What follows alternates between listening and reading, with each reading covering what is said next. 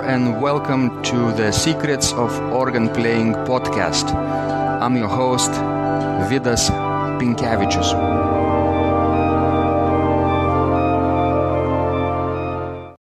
Before we start this week's podcast, I just wanted to let you know that right now is the best time to join my Total Organist program, because for 30 days you can try it out for free. It has hundreds of programs and trainings and thousands of instructional PDFs, exercises and videos in any area of organ playing. And this program is going to help you to achieve your organ-related goals faster than you would be on your own. So check it out on organduo.lt/total-organist. Welcome to Secrets of Organ Playing podcast number 98. Today is Sunday, June 11, 2017. And today's guest is an American organist, Edward Landon. He began his intensive musical training at the St. Thomas Choir School under the direction of J.R. Hancock. Upon his graduation from St. Thomas, he entered Interlochen Arts Academy, where he began his organ studies as the student of Thomas Barra. After high school, he attended the Eastman School of Music for 2 years. He then transferred to Westminster Choir College, where he completed his Bachelor of Music in Organ Performance as a student of Ken Cowan. While at Westminster, he also studied harpsichord with Kathleen Scheide, and further studies and coachings have been with Roberta Gary, David Hicks, Suzanne Landau, Marie-Louise Langlais, Kimberly Marshall, Paula Pugh-Romano, Kathleen Scheide, and Carol Terry. Edward has been recently appointed sub-dean of the Philadelphia chapter of the American Guild of Organists, and currently he is an assistant director of music at Bryn Mawr Presbyterian Church. And his duties include directing numerous children's and handbell choirs, serving as principal accompanist for the 65-member Sanctuary Choir. Edward has previously held positions in New York City at Christ Church Methodist, Morristown, New Jersey at St. Peter's Episcopal Church, and in the Mount Airy neighborhood of Philadelphia, Grace Epiphany Episcopal Church, in addition to recitals at the Cathedral Church of St. John the Divine and St. Thomas Church in New York City and Old West Church, Boston. He has also performed in Germany and Wales, as well as on the historic 18th century Andreas Zilberman organ in Strasbourg, France. Edward's achievements as a church musician and performer were most recently recognized when he was named as a member of the class of 2017 by the Diapason magazine's program 20 Under 30, which lifts up young professionals in the world of organ, harpsichord, carillon, and church music. A major interest in contemporary organ music, particularly by American composers, led Edward to commission Fantasia and parodies by Kathleen Scheide, Preludium and Psalm number 139 by Pamela Decker, Prelude on the Carillon Dalet by Craig Phillips, and Exordium by Carson Kuhlman. Edward is also a composer himself, and his collection of organ music called Flourishes and Reflections was recently published by Lawrence. In this conversation, we talked about Edward's organist career, and most especially about his compositions and how he gracefully dedicates his pieces to other composers, and what this art of organ music dedication has done for him so far. Let's go to the show. So, Edward, I'm so delighted that we're connecting on Zoom platform. Technology works fine so far. Yes. and we are on two sides of the Atlantic Ocean, right? And we are about 7 hours apart, right? Yes. You are in the morning, and I am sort of in the evening. Amazing technology. It is. And we're connecting to be able to share the love of pipe organ playing, and things like that. Thank you so much. You're very generous, and welcome to the show. Thanks for having me. So, Edward, do you remember those early days when somebody introduced the pipe organ to you in your childhood, perhaps? Can you share this experience? How did you first fell in love with the organ? My parents are both very musical, particularly my mom. So music was always a part of my life growing up. And as a child at church, my brothers and, the three of us, we were always fascinated by the organ, and we'd go listen to the organist play the postlude and watch him use his feet and the different keyboards and push the buttons. And it looked like a lot of fun. But I was still so young. And I really first knew that I wanted to play the organ when I was a little bit older. I attended the St. Thomas Choir School in New York City, and Jerry Hancock was the director of music. And his playing was such an inspiration to me as a young boy. And he is really the person that I think truly,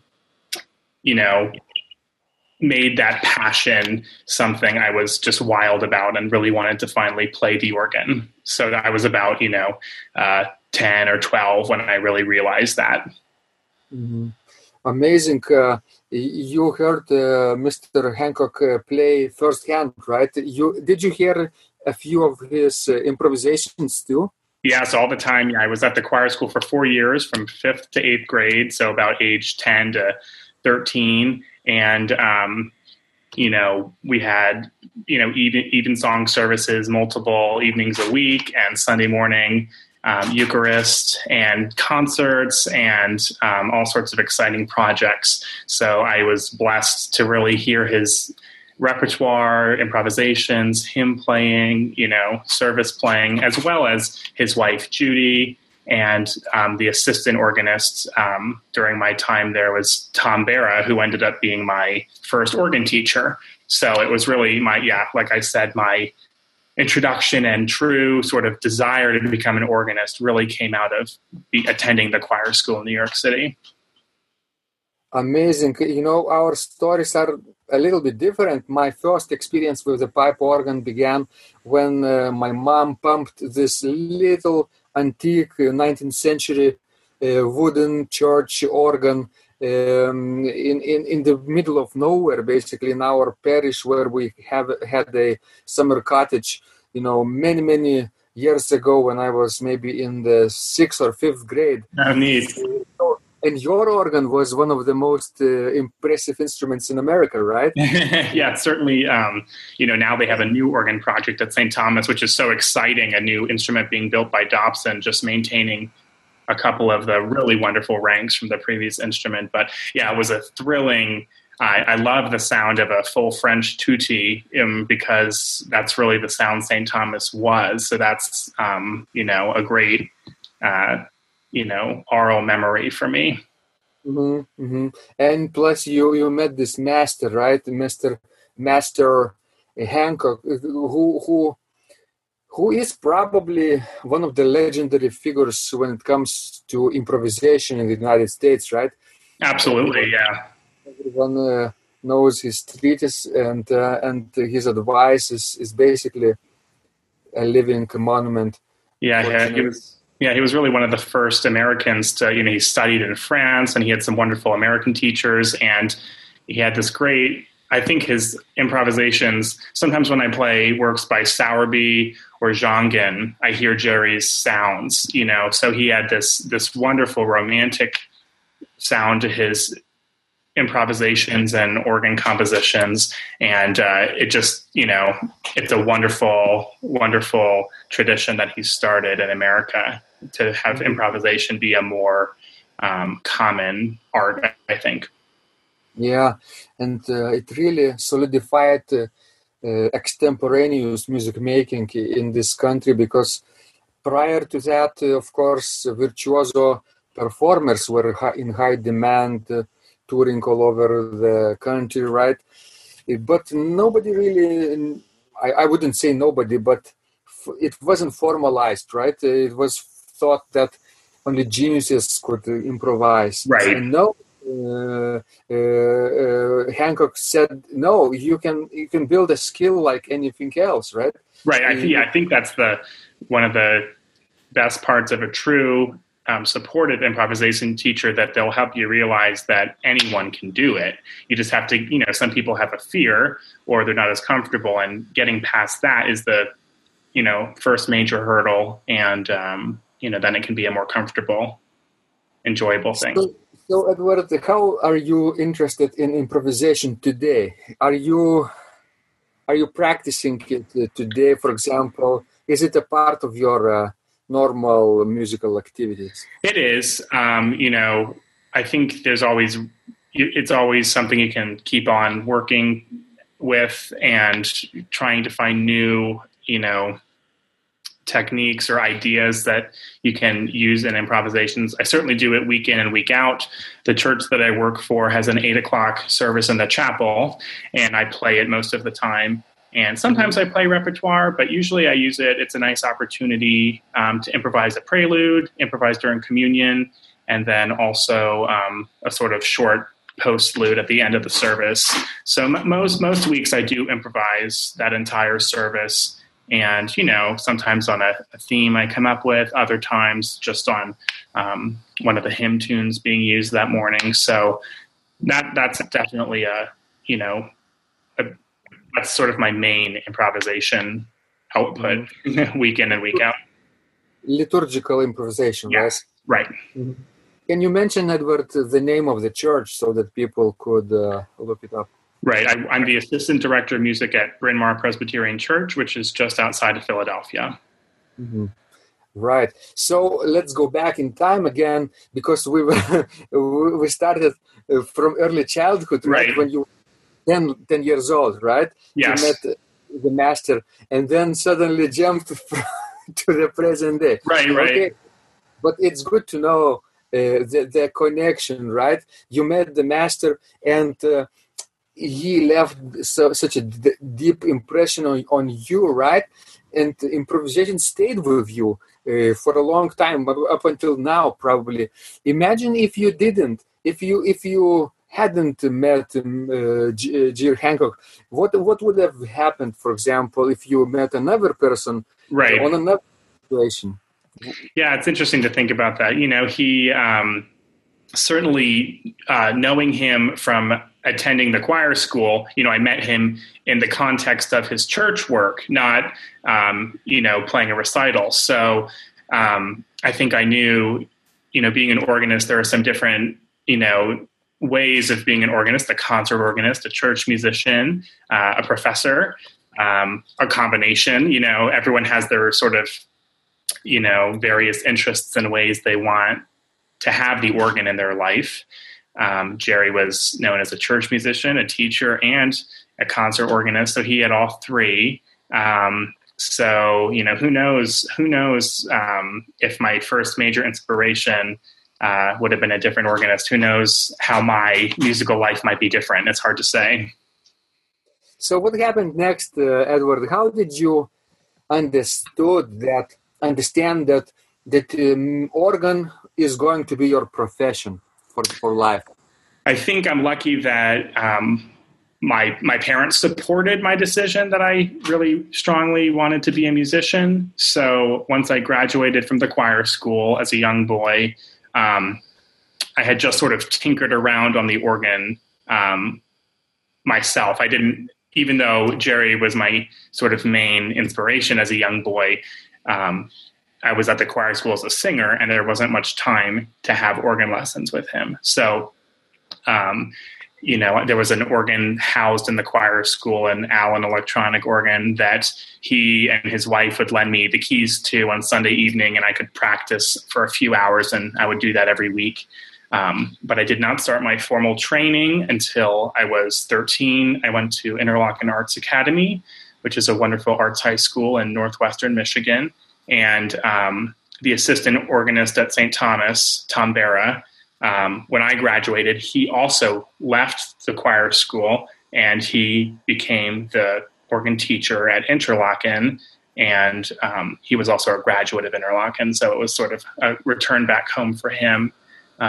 So I began my studies with Mr. Barra when I was 13, and he really focused on Gleason pedal technique and, really getting, because I was, had taken piano lessons for years. I was comfortable playing the keyboard, but had to get my feet moving comfortably. And he, for sure, I know if he had not been my first organ teacher, I know I would not have felt as comfortable and become an organist in the same way, because he was so focused and so determined to help me succeed.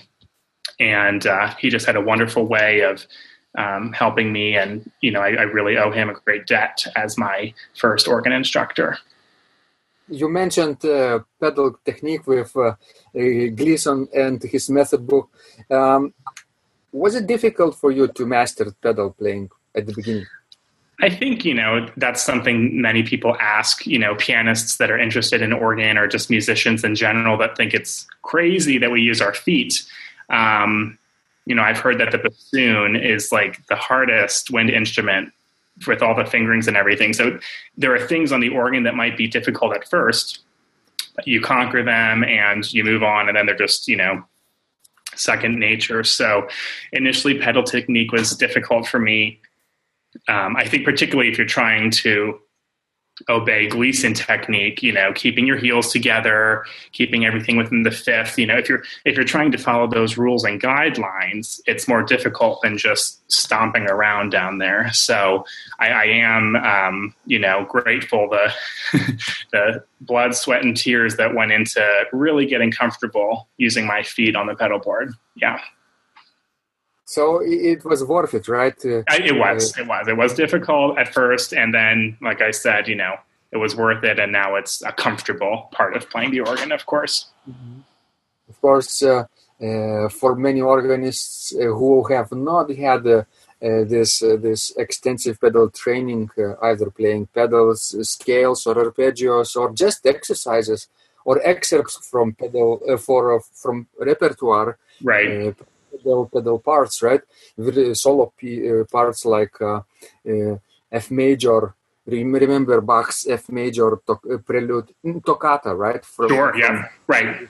140. Two separate pedal solos in F major one and in C major, right? Yeah. That's a classical example how one can conquer entire range of pedal board. Yes, right. Wonderful. But now it's not a very difficult issue for you, right? You have many more other things to think about when you're playing, right? Right, exactly. Yeah, because when you're starting the organ, most of the repertoire you're playing doesn't necessarily have demanding registration changes, or, you're not focusing on certain aspects that eventually become a standard part of most organ pieces. So, I think eventually once you conquer the pedals, just as you said, there's so many other things to focus on when you're playing. So it's good to know what your feet are up to and that they're comfortable down there. Given that your first experience was this magnificent organ with hundreds of buttons, right, and pistons, right? What kind of instrument fascinates you today? I've been fortunate to play so many different instruments. I obviously the organ at St. Thomas is wonderful, and I played 2 recitals there on the old organ. I guess my electropneumatic instruments were my first sort of introduction to the organ. So I learned about tracker organs later and learned how to work with mechanical action. At my current church, we have a wonderful Rieger organ that was built about 12 years ago. And it's, a wonderful instrument. It's 3 manuals and pedal, and it's styled after Cavaillé Coll. organs, totally speaks French so well. And of course, you can play any repertoire on it, but it's so wonderful to just sit down and play French classical music. It has the crumhorn, the beautiful flute in the pedal, so many of the special features of that repertoire that are difficult to register on organs, not voiced or sort of that didn't truly intend to focus on that repertoire. So here at the church, I can really, French music is at home and so comfortable on it, but playing anything, I play a lot of contemporary repertoire. I compose my own music. And, I haven't found a piece that did not sound good on the organ or wasn't, fun to figure out the registrations and make it sound its best. You mentioned you are composing, right? What inspired you to begin creating your own musical compositions in the first place? Always had an interest in it. When I was a young boy, I remember I wrote a few organ pieces and gave them to Jerry Hancock to sort of, look at and see what thoughts he had. And he gave me some, I have that stored away someplace. It's a great memento. And then I sort of took a long pause from it. And just a few years ago, I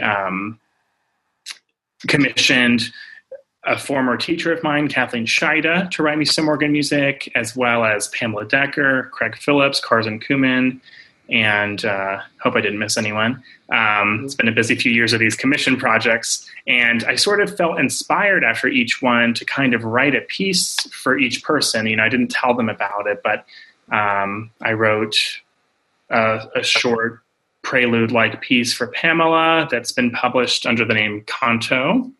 And I wrote a piece called Flourish, which is kind of a festive fanfare-like piece for Craig and some others. So it's been, I feel like that sort of, somehow I always wanted to try and do more composing, but I felt stuck. And then somehow I had these pieces I wanted to really write, and it sort of opened up this new world. And Karzen Kumin, one day I remember checking my email, and I'd been alerted that he had purchased a few scores off my website. And I thought, oh my goodness, this well-known composer, someone I admire, is buying my own music. And he liked a few pieces and asked me to write a few for this magazine of organ music that he is in charge of publishing. And it kept, sort of building up, and then it sort of peaked. And I just had a book published a few months ago that's a collection of hymn-based pieces, and then free music that I composed. And it was just a really exciting project. And I've been kind of busy this year at church with some other things, so I haven't done as much composing in the past few months. But it's more a part of my life now, and I really, really am happy about that.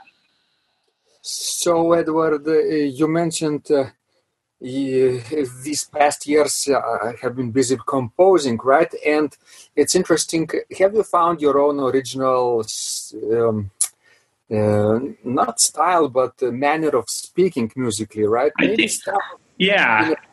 Range, or are you in a phase of your life that you try to get as much inspiration from others, right?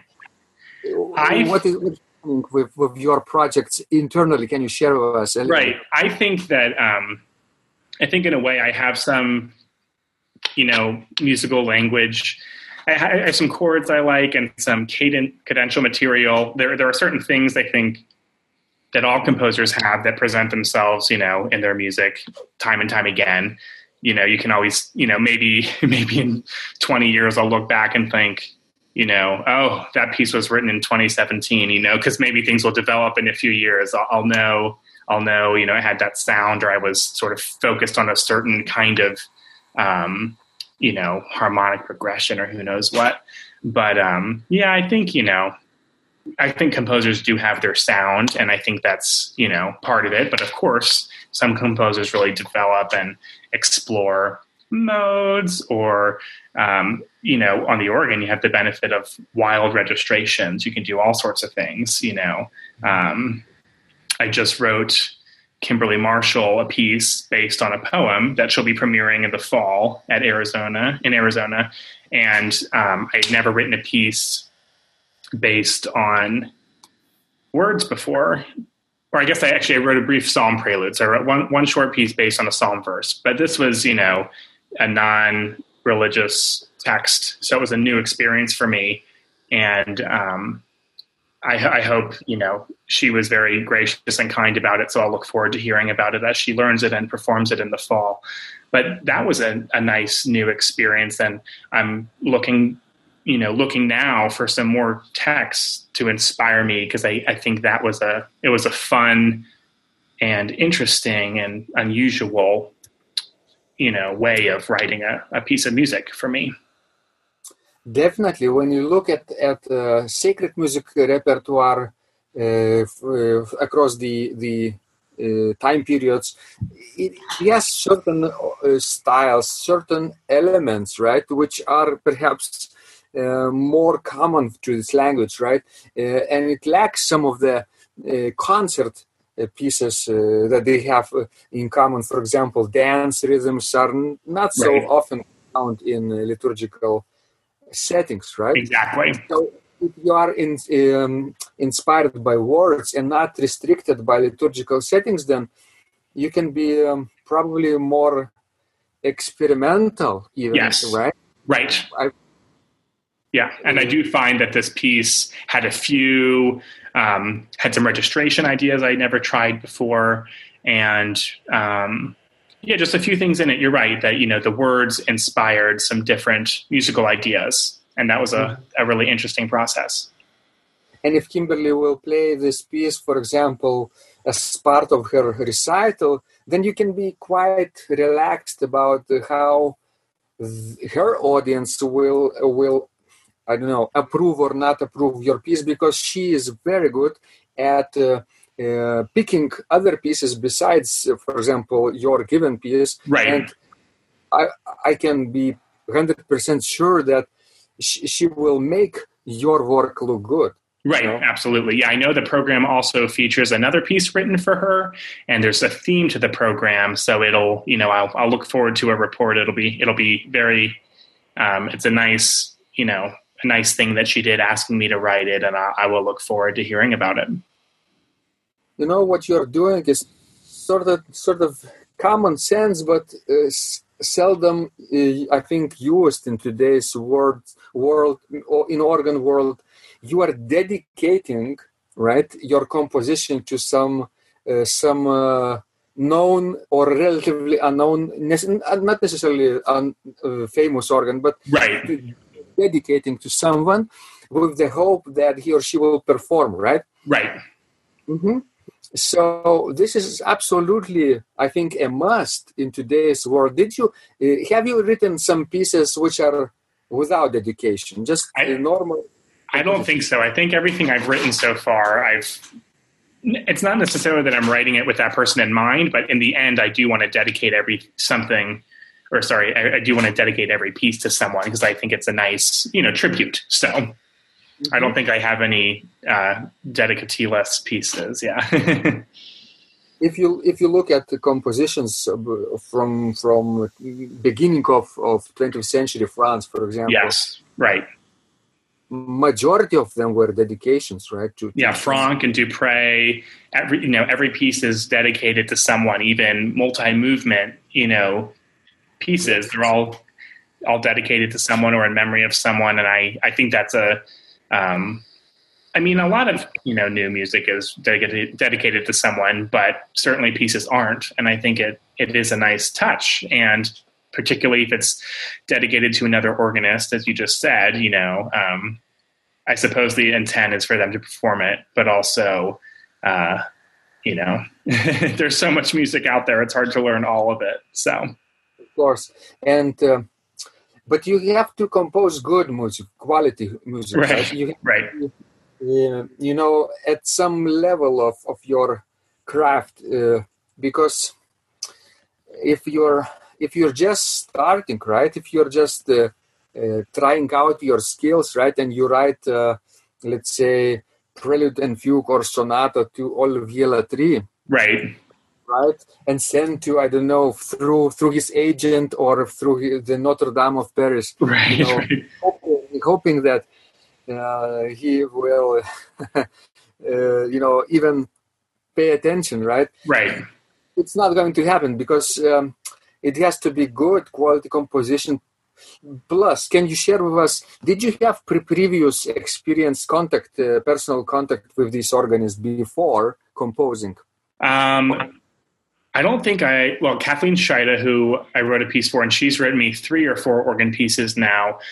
She was my harpsichord teacher in college, and I've had a few organ lessons with her as well. And she lives in the area of Pennsylvania that I live now. So I see her regularly. We're both active on the Organ Guild, and I love her music.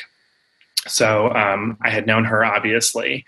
Pamela Decker, Craig Phillips, and Karzan Kumin, I had not met any of them before commissioning the pieces that they wrote for me or writing the pieces I, dedicated to them either. I've met all 3 of them since then.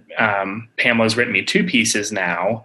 I just premiered a psalm-based work she wrote for me back at the beginning of April, and it'll be published pretty soon. So that's exciting. But now I know all 3 of them, and I self-funded all of my commissions, which took a lot of time and energy saving up the funds to make them happen. So I'm taking a little pause from it at the moment, just to take a breather. But by no means do I feel done. I mean, I would love to have. It's just so much fun to be able to say someone wrote a piece for you. You were a part of the planning process. You get to give the premiere. The first piece Pamela wrote for me, I premiered in Germany. It's fun to do things like that, and I would love to continue it in another year or 2. Definitely, Edward. I think you're making a terrific investment. I think even saving up funds and making your funds available to the creator. It's okay because it's an amazing work they're doing. Right. But on your part, of course, it's a terrific investment to your future because these pieces will become part of your repertoire and part of your legacy too. You building so much value around it. Just think about it. Pamela Decker, let's say this amazing performer and composer, right? You commissioned a piece from her, right? You will be performing, right? So not only you will be making great things for her, but also she will promote you too, because to her audience, because you're doing value, giving value to her. Right. And then you can ask, likewise, Pamela, can you play my piece? I'm dedicating, my work to you. Right. Yeah. Who will not be able? Who would not want to reciprocate when you commission something, right? Sure. Yeah. It's common sense, right? It's a good thing. Yeah. Amazing trend, I would say. More organ composers should do that, and organists, right? We don't necessarily have to be great composers. We just need to compose, and by composing, practicing our craft, we get better, right? Right. And Edward, you probably would agree that your first composition is a little bit weaker than the last, let's say, right? You always you develop and exactly. So it's okay to start small and humble, with humble beginnings, and even copy somebody else's style that you admire, and then little by little, when you develop some bravery and some experience and expand your musical vocabulary, you will find your own voice, right? Very true. Very true. So tell me one more thing about composing, Edward. You mentioned that during these last few months you didn't compose daily, right? You haven't had time. Yeah, right. That's okay. Me neither. But what I'm asking, do you always remember your responsibility to compose, even if you don't have the time? But is this idea still in your back mind, back of the mind every day, that sort of this voice keeps telling you Right. should compose? I think so. Yeah, because I find when I'm improvising, I'll think, oh, that was kind of fun. I'll need to try and make a piece. That could be a new piece. There's always ideas running through my mind that I hope I'll at some point circle back and get to and be able to complete that idea and get it on paper. You know what I did sometimes with my improvisations, I record them. Right. When I don't know, improvise publicly, or even when I practice. Sure. And they are worth writing down, as you say, right? Majority of things I play are not worth a but once in a while, for example, if I play non-stop improvisation for an hour, like practicing without stopping improvisation, and I am recording it, I think I can find 2-3 minutes of really good material, right? Worthy of writing down. Yeah. Have you had this experience yourself? Yeah, I haven't recorded too many improvisations, but certainly when I'm, like I said, when I'm doing it, sometimes I think, oh, this is working really well right now, or I'm, anyway, and then so I should probably start recording some of them so I can listen to it again and see what I liked so much about it and why it worked well, and how it might be improved upon and make a nice composition. The reason I brought up recording your own performances, not only improvisations but also other performances, but in particular improvisations, is because you can upload it to YouTube, for example, right? Channel. And you don't have to make it available for public viewing. That's not the point, if you don't like. But you can slow down the speed and right. Make it like a slow 50% speed dictation. And transcribe it, right? Yeah. I've done a number of compositions this way, which first originated as real improvisations and then uploaded to YouTube. And I even selected an episode from a bigger improvisation as a standalone piece, then made another video on YouTube, directly on YouTube with YouTube Video Editor. It has this feature. And then I slow down the speed. And then I put this musical notation software that I'm using, let's say Sibelius, right? Right. And I can listen to slow motion, slow tempo video and really notate my own improvisation as composition, if I like. So right. It saves time, but also saves musical ideas for the future. Yeah. Mm-hmm. That's a great part of technology, being able to do that. And it preserves your pitch level. It doesn't... right, it doesn't make it... Yeah, exactly. Yeah. Because in earlier days, of course... Right, it would have been down a sixth or something. Right, yeah. Strange. Wonderful, Edward. I'm so proud that you are taking those leaps with technology and composition, and will be probably thinking a lot of more exciting things to do in the future. By the way, what are you working on right now? What is your current project this week? For organ repertoire? Let's say, yes, organ repertoire. Since my church, we just had a massive choir concert last night, yesterday afternoon, actually. And there was a lot of practicing going into this wonderful piece by David Conti, Invocation and Dance, which is for piano, four hands, and some percussion. So the last few weeks of my life have really been focused on piano to really master that piece.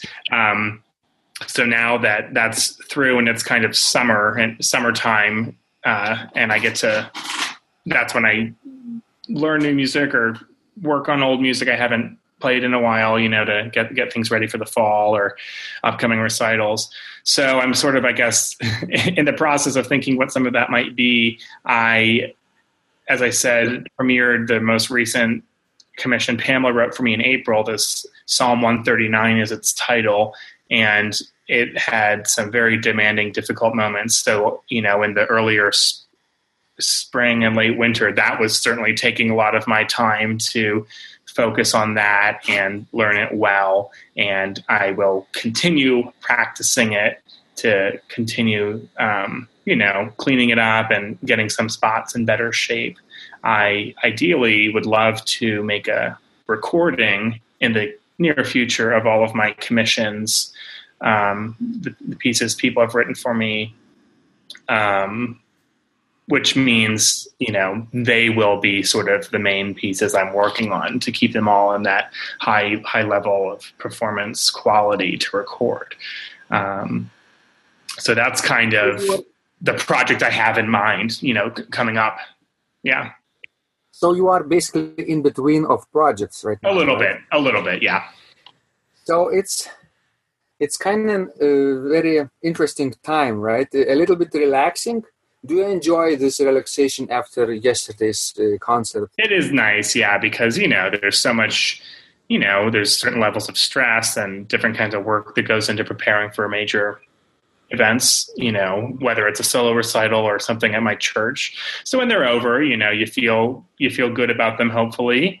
And also it's nice to have a bit of a breather. And as you said, in between projects, get to figure out, what I want to learn next or work on. Yeah.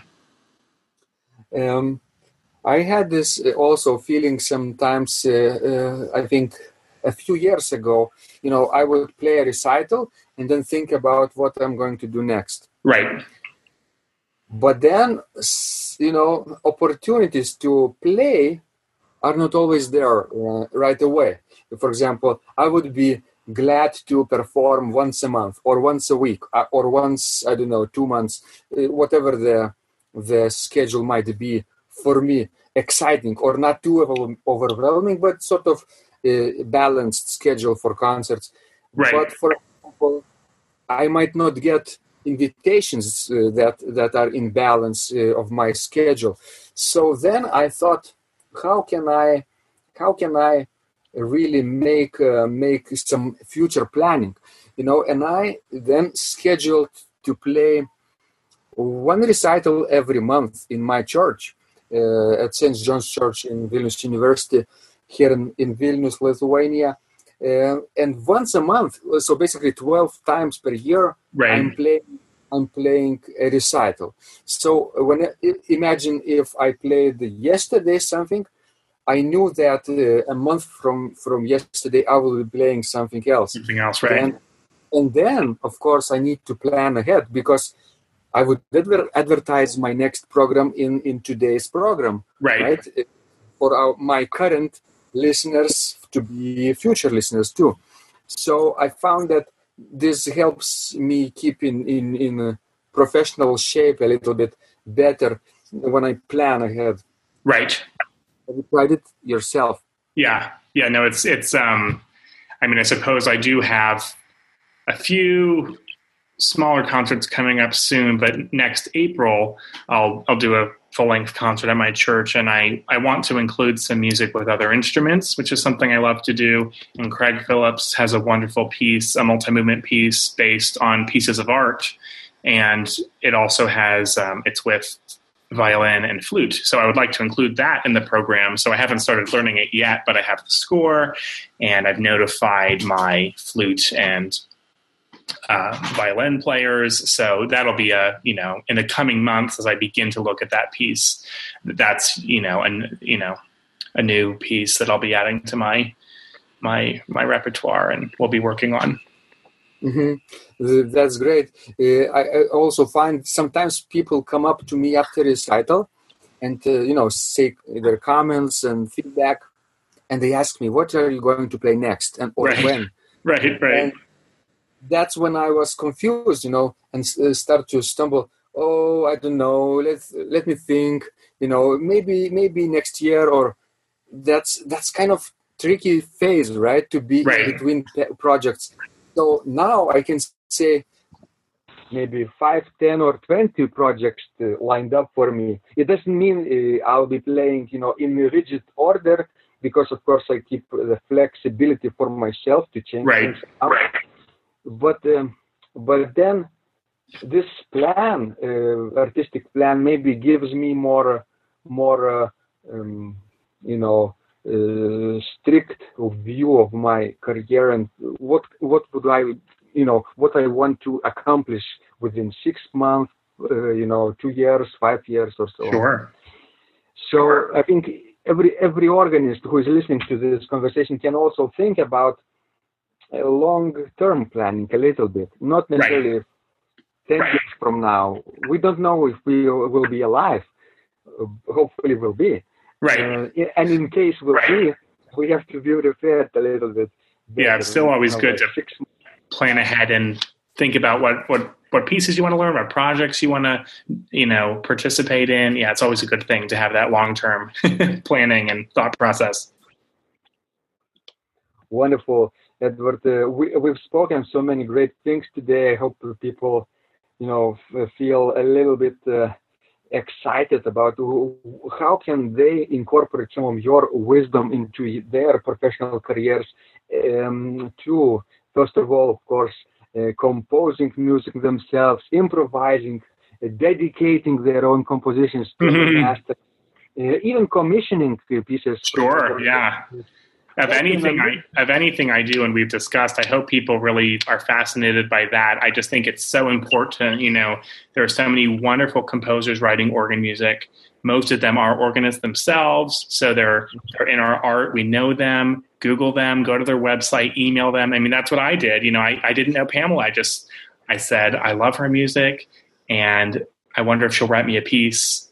And if I can afford it, I'm going to pay her to do it. And that's what happened, and it gave me the courage to then contact Craig and Kathleen. As I said, I had known, so that was a more comfortable relationship. But we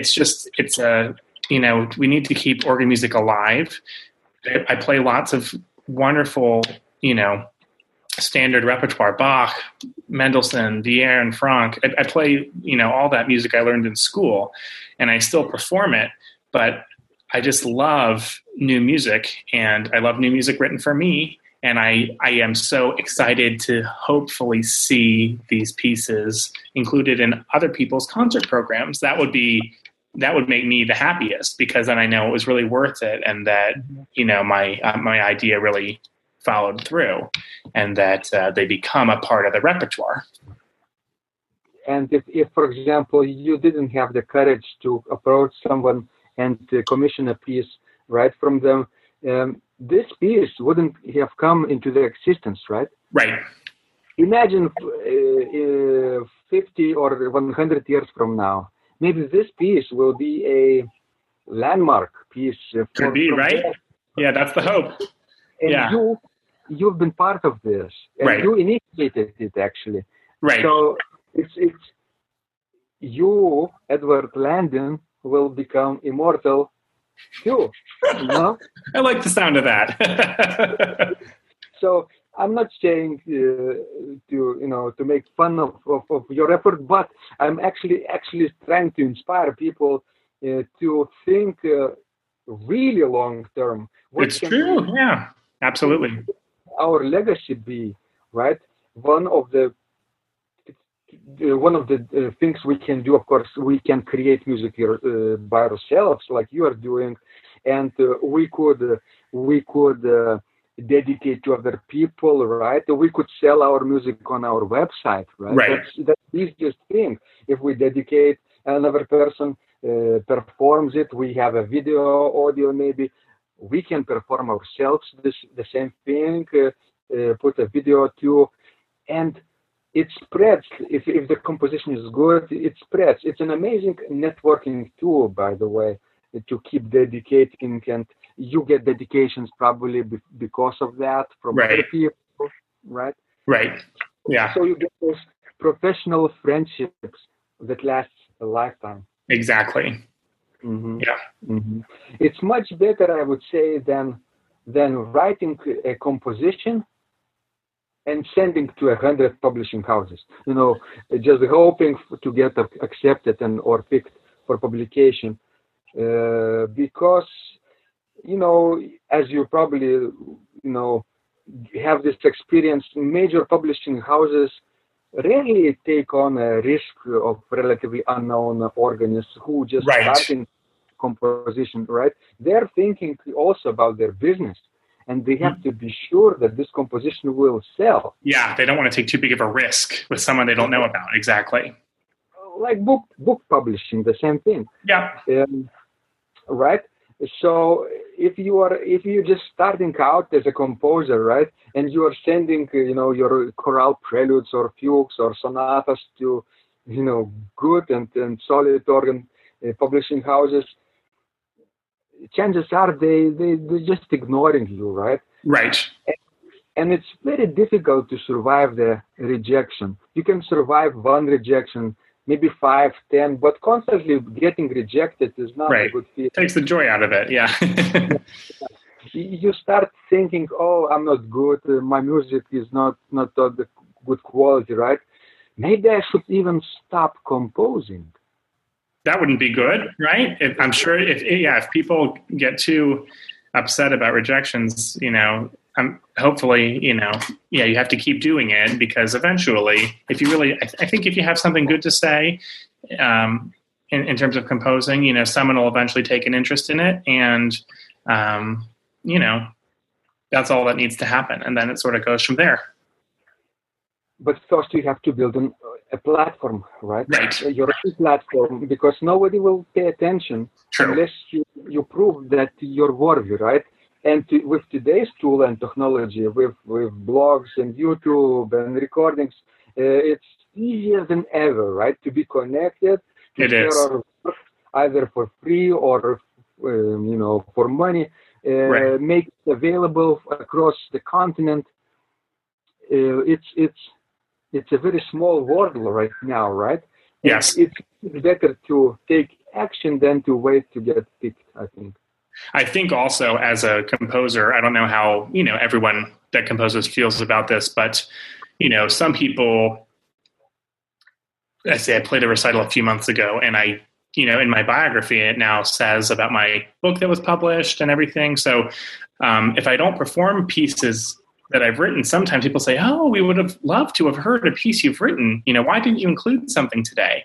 And then I kind of feel fun, I almost feel silly playing my own music, but why else did I write it? I might as well perform it. So I'm trying to start performing more of it. This Easter at my church, we have brass that plays during the service, and we do some extended prelude music. And I arranged Flourish, the piece that I wrote for Craig Phillips, for brass, quartet, and timpani. I posted on Facebook to organists, is anyone looking for a new brass arrangement? I have this piece. Maybe, I'm happy to send it and see what you think. And a few friends expressed interest, and it was performed in Atlanta and another church in Philadelphia. So, sometimes you just have to, go out there on that limb, and it might seem funny or kind of silly to ask people to perform your music, but if they want to, and if they have an interest, they will. And if I hadn't done that, then, only my church would have performed that piece on Easter, but instead a few others did, and more people heard my music and hopefully enjoyed it. And, that's kind of how that, that road begins. And you only need to build 1,000 true fan base.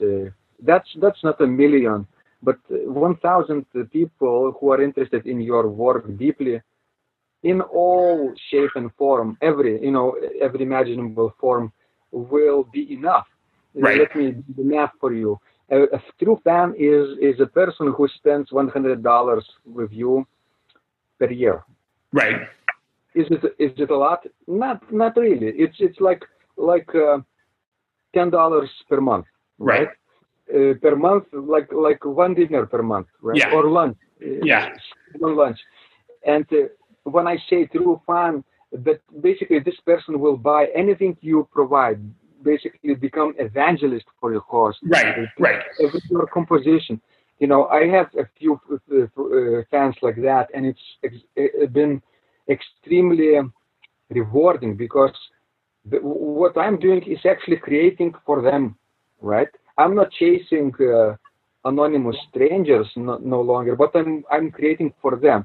Not necessarily in terms of musical composition. It could be music, of course, but it could be text, it could be blog posts, it could be podcasts, it could be anything I create. Sure.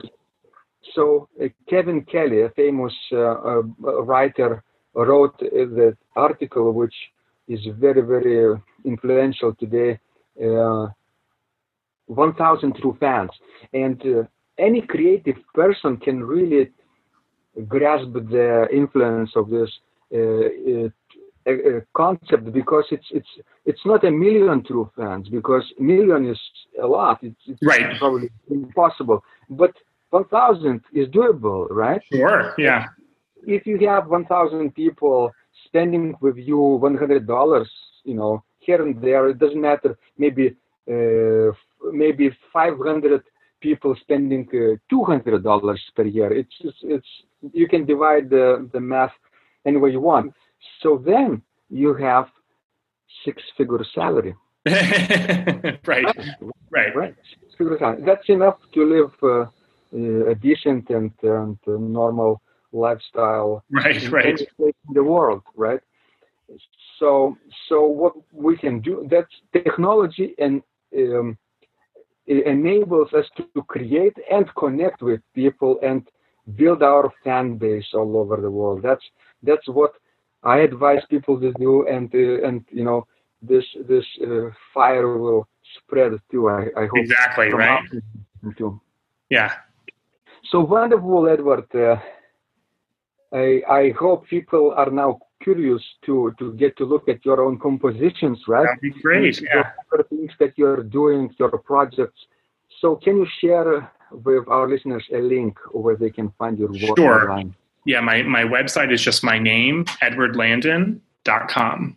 So that's easy. And I used to have some of my scores available on my website, but now that quite a few are published, I've taken that off. So I have a list of everything I've written and a link to the new book published by Lorenz. So I try and keep it up to date and active about what's happening, but you can't buy anything on my website anymore. You'll have to do it through the publisher now. So, and can you mention what is this book about? It's chorale preludes that I had written sort of for the liturgical year. So, it's a collection of musical compositions, right? Yes, yeah. So so chorale preludes, and then some free music that I wrote, including some toccata, and some other pieces like that. So yeah. So Edward, thank you so much for this conversation. It's been really inspiring to meet a person who is so connected and thinking well ahead in the future, in terms of musical legacy, in terms of networking, but, ethical networking. We sometimes meet organists who are really spammers, right? They send recital proposals all the time to strangers. We just ignore things, right? Right. And ignore their compositions. I'm sorry to say that, but just how it works, right?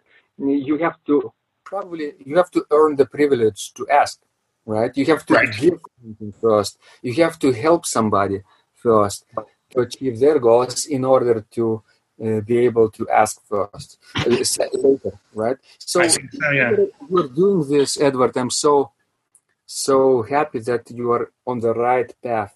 Thank you. It's been my pleasure to talk with you, and I hope people enjoy our conversation. And Edward, before we end, can you go back in time when you first started playing the organ remember those early days, right? Your maybe pedal exercises from Right. this or another pieces that you struggled perhaps to master at the time. What would be the number one thing you wish you knew back then that might have changed things and made them easier? When I was starting the organ? Yeah. Mm-hmm.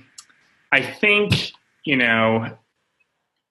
knowing that it was all worth it. So even though at the time, struggling with pedal technique, and as I said, my teacher, who I owe, the reason I'm still an organist is because of Tom Barra and his wonderful beginnings as my teacher. But it was tough at first, and he was a tough teacher, making sure I put in the time and effort, and I didn't practice as much as I should, so you have to do that to improve. So I just wish I knew, that it got easy. It would have, it seems silly to say, but I probably could have gotten further more quickly had I just put in that effort a little bit more and known that it would have gotten easier. But, eventually I got past some of those hurdles and, Mm-hmm. the world's your oyster once you're comfortable at the organ. So your number one advice to people today would be probably to take this organ playing project seriously right from the beginning, right? Yeah, I mean, I think the organ is one of those instruments that's so fascinating to sit down and you pull the different stops and all the combinations. It's so easy to get distracted by the sounds and the acoustic and, the swell shoes and the crescendo pedal. Just pull on an 8-foot flute, and just practice the notes. That's what you have to do at first because, all of that exploration, even though it's fascinating and it's really what pulls most organists into being an organist, you have to focus on the technique, the pedal work, getting comfortable on multiple manuals. That's what you have to work on at first. And then once you are comfortable, hit all the pistons you want, have fun with the registrations. But yeah, it's at first, all those things are really just a bit of a distraction. Mm-hmm. What you need at first is 8-foot flute. Right? Yeah, just a quiet stop, and you just need to, play the notes, right? Fantastic. Thank you so much, Edward, one more time. And keep creating and keep sharing. Thank you. Thanks for listening to this conversation. I'm so grateful for your attention and time. And it would mean a world for me if you would go to iTunes and leave a review there. 1-star review is great, and 5-star is even better. And of course, if you want to achieve your organ-related goals faster, then you will be on your own. Now it's the best time to join my Total Organist membership program, because right now you can try it out for free for 1 month. Go to organduo.lt/total-organist. If you liked this conversation, I encourage you to visit my blog Secrets of Organ Playing at organduo.lt, where you will find lots of insights, practical advice, and training for every area of organ playing. You can subscribe to this blog for free to get your daily dose of inspiration and to be the first to know when any of my future podcasts roll out. I hope to help you reach your dreams in organ playing. I'm Vidas Pinkevičius. Thanks for listening, and I'll catch you online really soon.